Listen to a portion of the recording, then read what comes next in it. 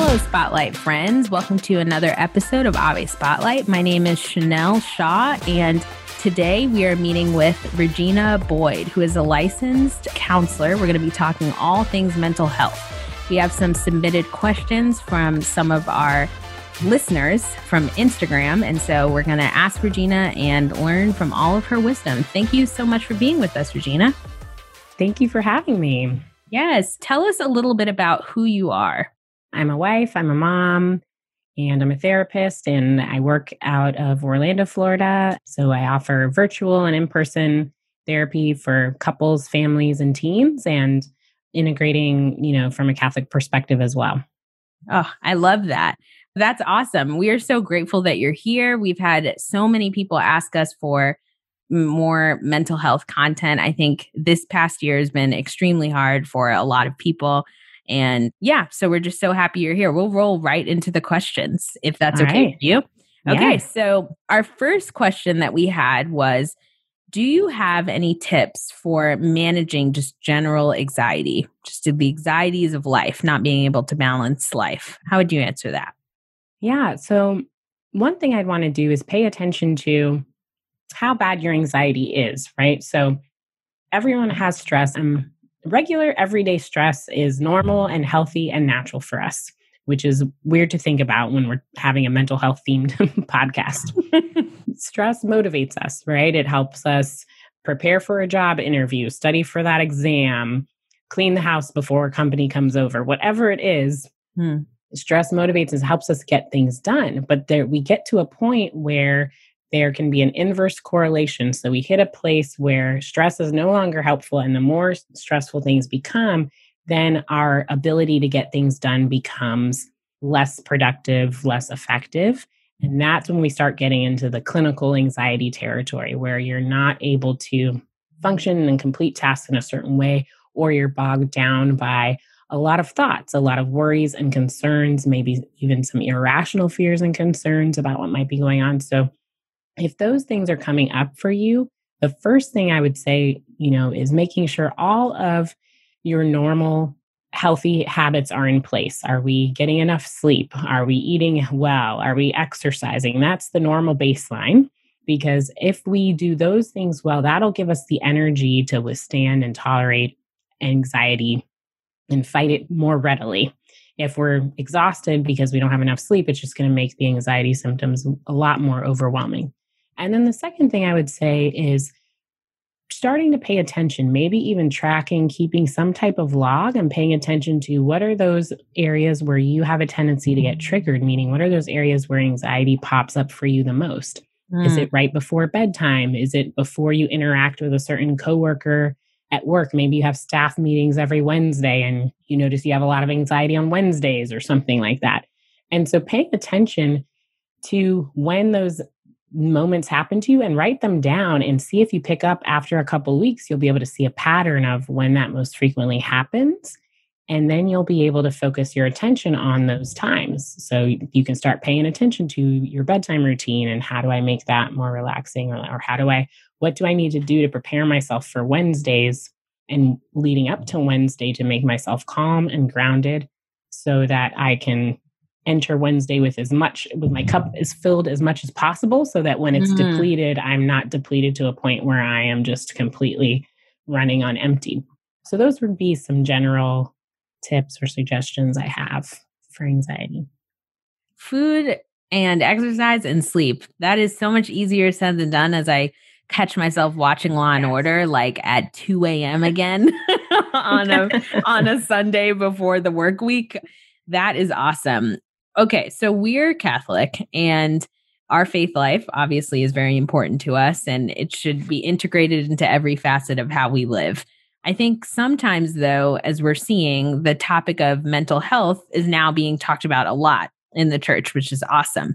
But I do think it's kind of hard still for people to come to terms with how to balance those two things and how to necessarily integrate mental health into your faith life and how to work those two things together. So what advice would you give someone that wanted to seek mental health wellness more? Yeah, I would say, first, don't be afraid. We know from what our faith teaches, and in the catechism, it talks about how we are integrated body and soul. And so there's nothing we can't do to our bodies that's not impacting us in a spiritual way as well. I'm not a theologian, but that's what I glean from it anyway. And so if you're taking the time to take care of your mental health, my personal opinion is that you are doing a spiritual work. You're doing something while you're taking care of the temple that's your body. You're being a good steward of your mind and your body. And so the act in and of itself is a Catholic thing. So that alone. And then as far as what type of therapist, obviously you want to make sure you're looking for somebody who specializes in whatever that area of need is that you have, whatever it is you're looking for help and support with. And if they are coming from a Catholic perspective, that's really helpful in a lot of situations. Again, I think it depends on the issue and what it is you might be working on and what you're looking for help with. And in some cases, it might not completely be necessary depending on the situation. So I think as long as you're upfront with your therapist and making sure they're somebody who is open to your faith, respectful of it, they provide an environment where you're able to be comfortable explaining. So even if they might not be completely aware of everything about our faith, are they somebody who can sit and listen and learn from you and be tolerant of that? Or is it somebody who's going to be judgmental or accidentally, say something negative against us? So those would be the things I would pay attention to. Oh my gosh, I love that. Okay. And so when I was in college, up until that point, my faith formation had been my youth group in high school. And so going to a Catholic college was the first time that I had ever heard of spiritual direction or any kind of spiritual guidance and help besides my youth minister. I had a lot of questions submitted about spiritual direction and therapy. And do those two things work together? Can I just see a spiritual director? And is it possible for me to actually be a spiritual failure, which I had a lot of people submit that, by seeking mental health help outside of spiritual direction?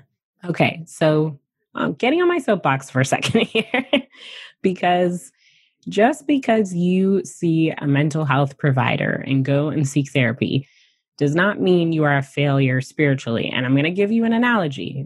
This is for any other health issue. So if you have to go to the eye doctor and get eye glasses or contacts, does that mean you're a spiritual failure because you're not going to spiritual direction to help your eyesight? Like if you have diabetes and you go get insulin, are you a spiritual failure because you didn't take that to your spiritual director? Absolutely not.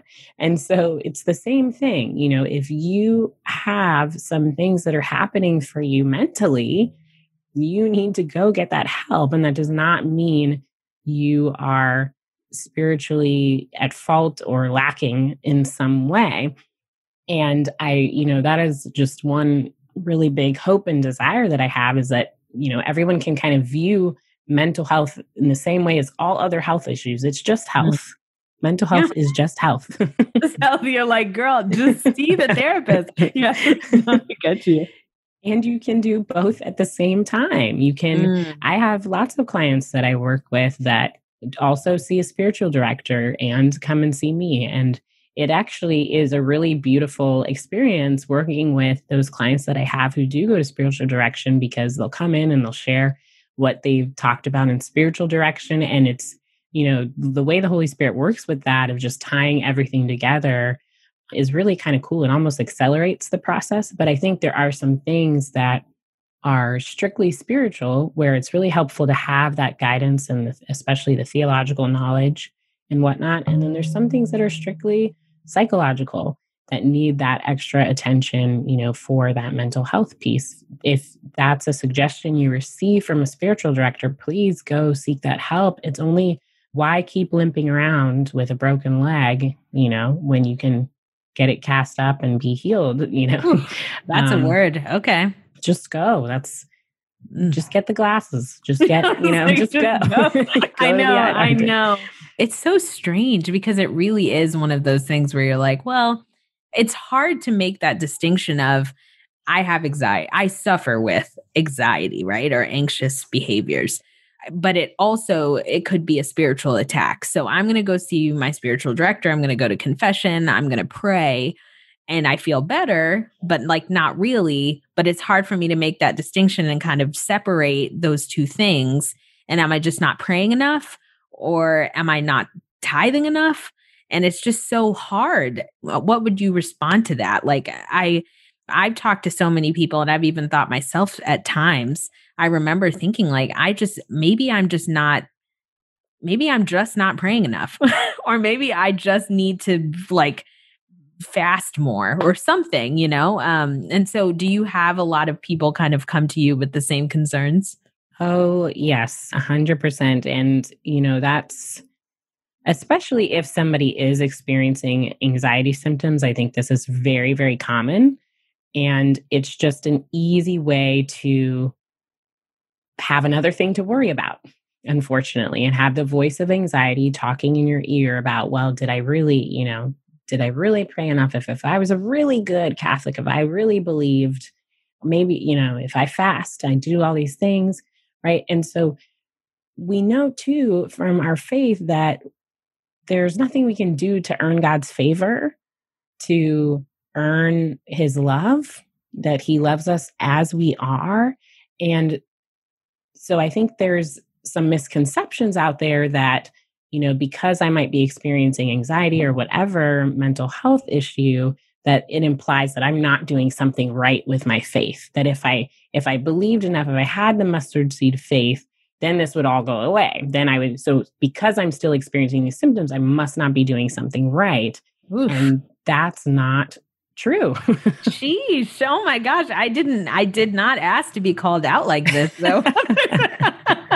Wow. Yes. No, that is a word. Oh my gosh. Okay. Yeah. So, we all have places where we need to get help and support. If we go to a friend or family member and want to vent and just ask for advice, does that mean we have less faith? No. God puts people in our lives to help support us. And the body has different gifts and ways and abilities to help and support you. And so you're just taking advantage of another gift in the body of Christ to help support you through whatever that time or phase is that you're going through in your life. I love that. And so I think that actually rolls us into a question we talked about before then we have time for. I know I have a lot of friends, unfortunately, that struggle with scrupulosity, who are very good at managing kind of their life, their faith life, and they take care of things and et cetera. They go to confession, but then also have tendencies to go to confession every day and constantly worry about if they're doing things correctly and constantly worry about their work life and their home life and their faith life and et cetera. And it just never seems to be good enough. So how would you kind of guide someone through that? And what advice would you give them?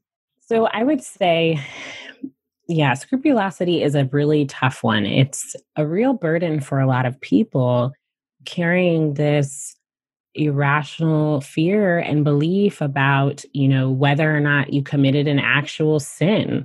So scrupulosity has a lot to do with seeing sin when there actually is no sin, and then ruminating, having racing thoughts about that of, what do I need to do? And so going to confession and then wondering, did I leave something out of that confession? Did I say my penance? Did I say that Our Father fully, contritely enough? Right? So even just the act of going through the motions can really be an opportunity to cause more stress and more anxiety around that. So one thing I read before was, when in doubt, don't, basically. So if there's a question about whether or not there's a sin or whether or not you did something wrong, basically ignore it, because there's a good chance that that means there probably was no sin at all. And that's a way to get lost in those thoughts. And when we engage in those actions, whether it's extra prayer time or going to confession every day, or even abstaining from receiving the Eucharist because we're unsure of if we're worthy to receive anyway. And I'm saying this with the caveat and the understanding, right, that, assuming they're obviously church teaching, there's no mortal sin and all that good stuff. But people who are experiencing scrupulosity, really a form of OCD. And so engaging in those behaviors is acting on that compulsion. So if I go to confession, that's going to relieve my anxiety because I have all these questions about whether or not I committed a sin. And so now I go to confession to try to relieve that. But now tomorrow I feel anxious again. So now I have to go to confession again. Wow. And so when in doubt, don't, meaning let's skip the confession. If you have a question, skip confession. You went the day before. And the more that you can force yourself to do that, right? Receive anyway. You just went to confession the day before, like receive anyway. Trust in God's merciful love and forgiveness. You know, that's really the burden and the challenge for people experiencing scrupulosity is engaging more of that idea of trusting in God's mercy for them. And the more that you're able to do that, it counteracts that compulsion, that desire to satisfy the anxious thoughts by going to confession or praying that extra rosary. The more you're able to see, oh, wow, I did survive a day without confession and I'm actually okay.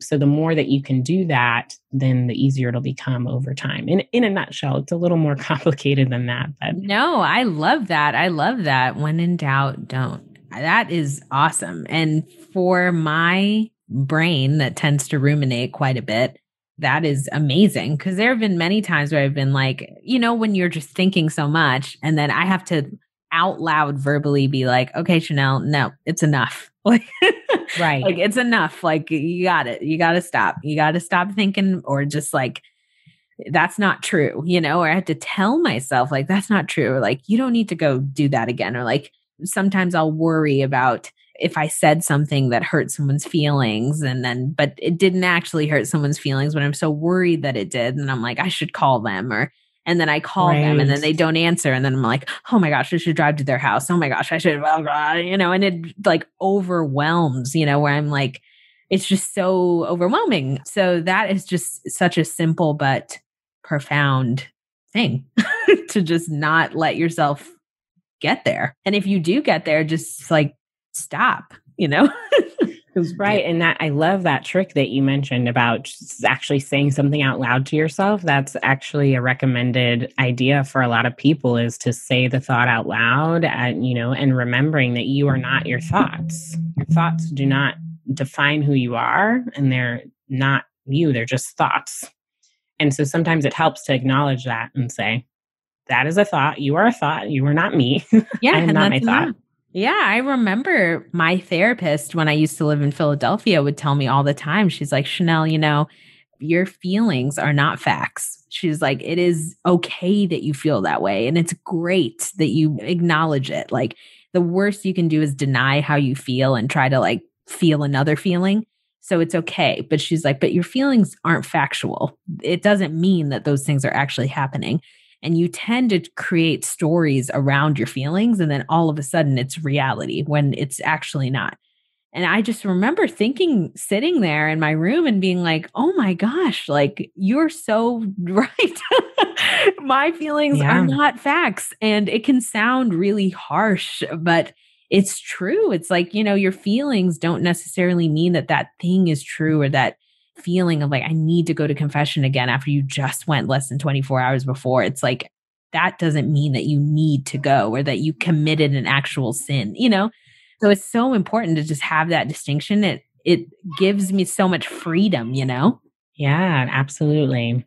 We are so grateful that you have been our guest today. You were just so awesome. And I had so many questions come into my inbox today. So I'm so glad you got to answer some of them.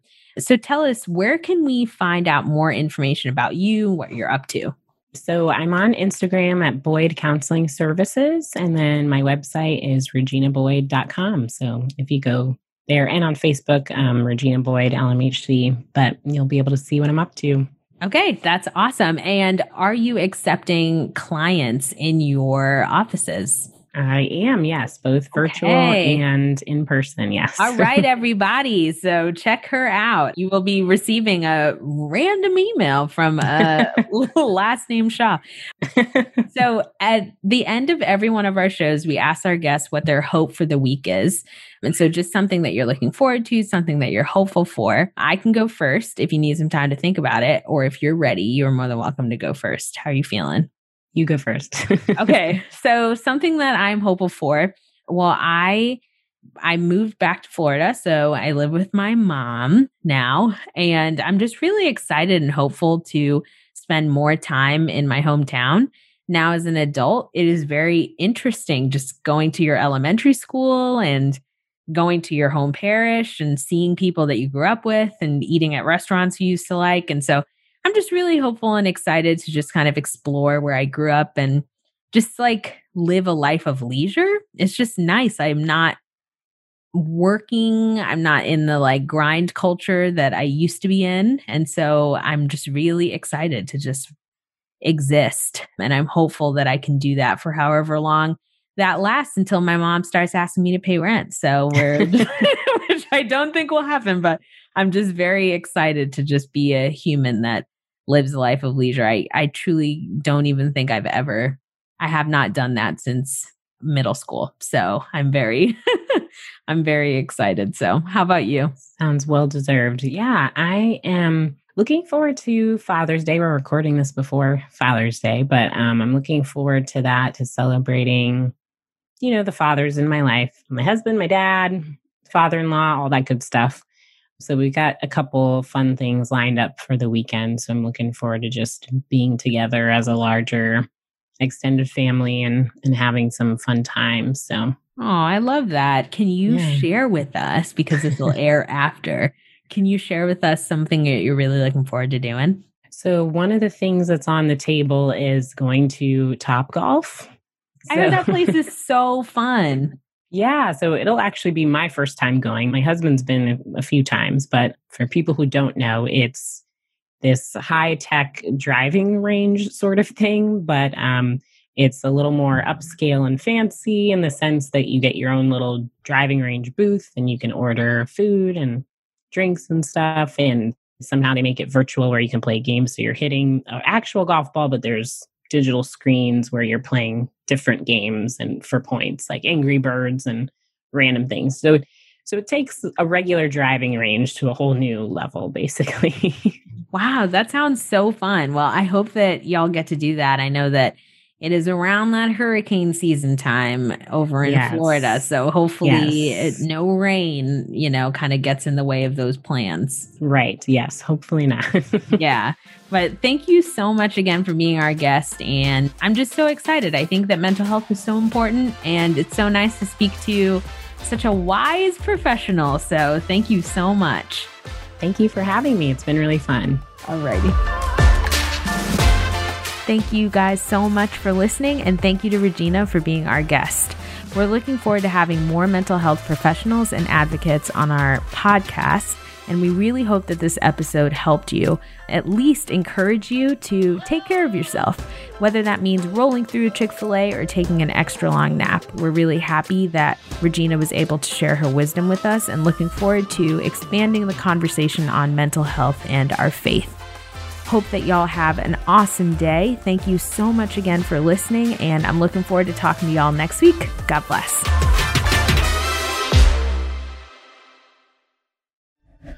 This show is a production of the Spoke Street Media Podcast Network. For more great podcasts, visit spokestreet.com.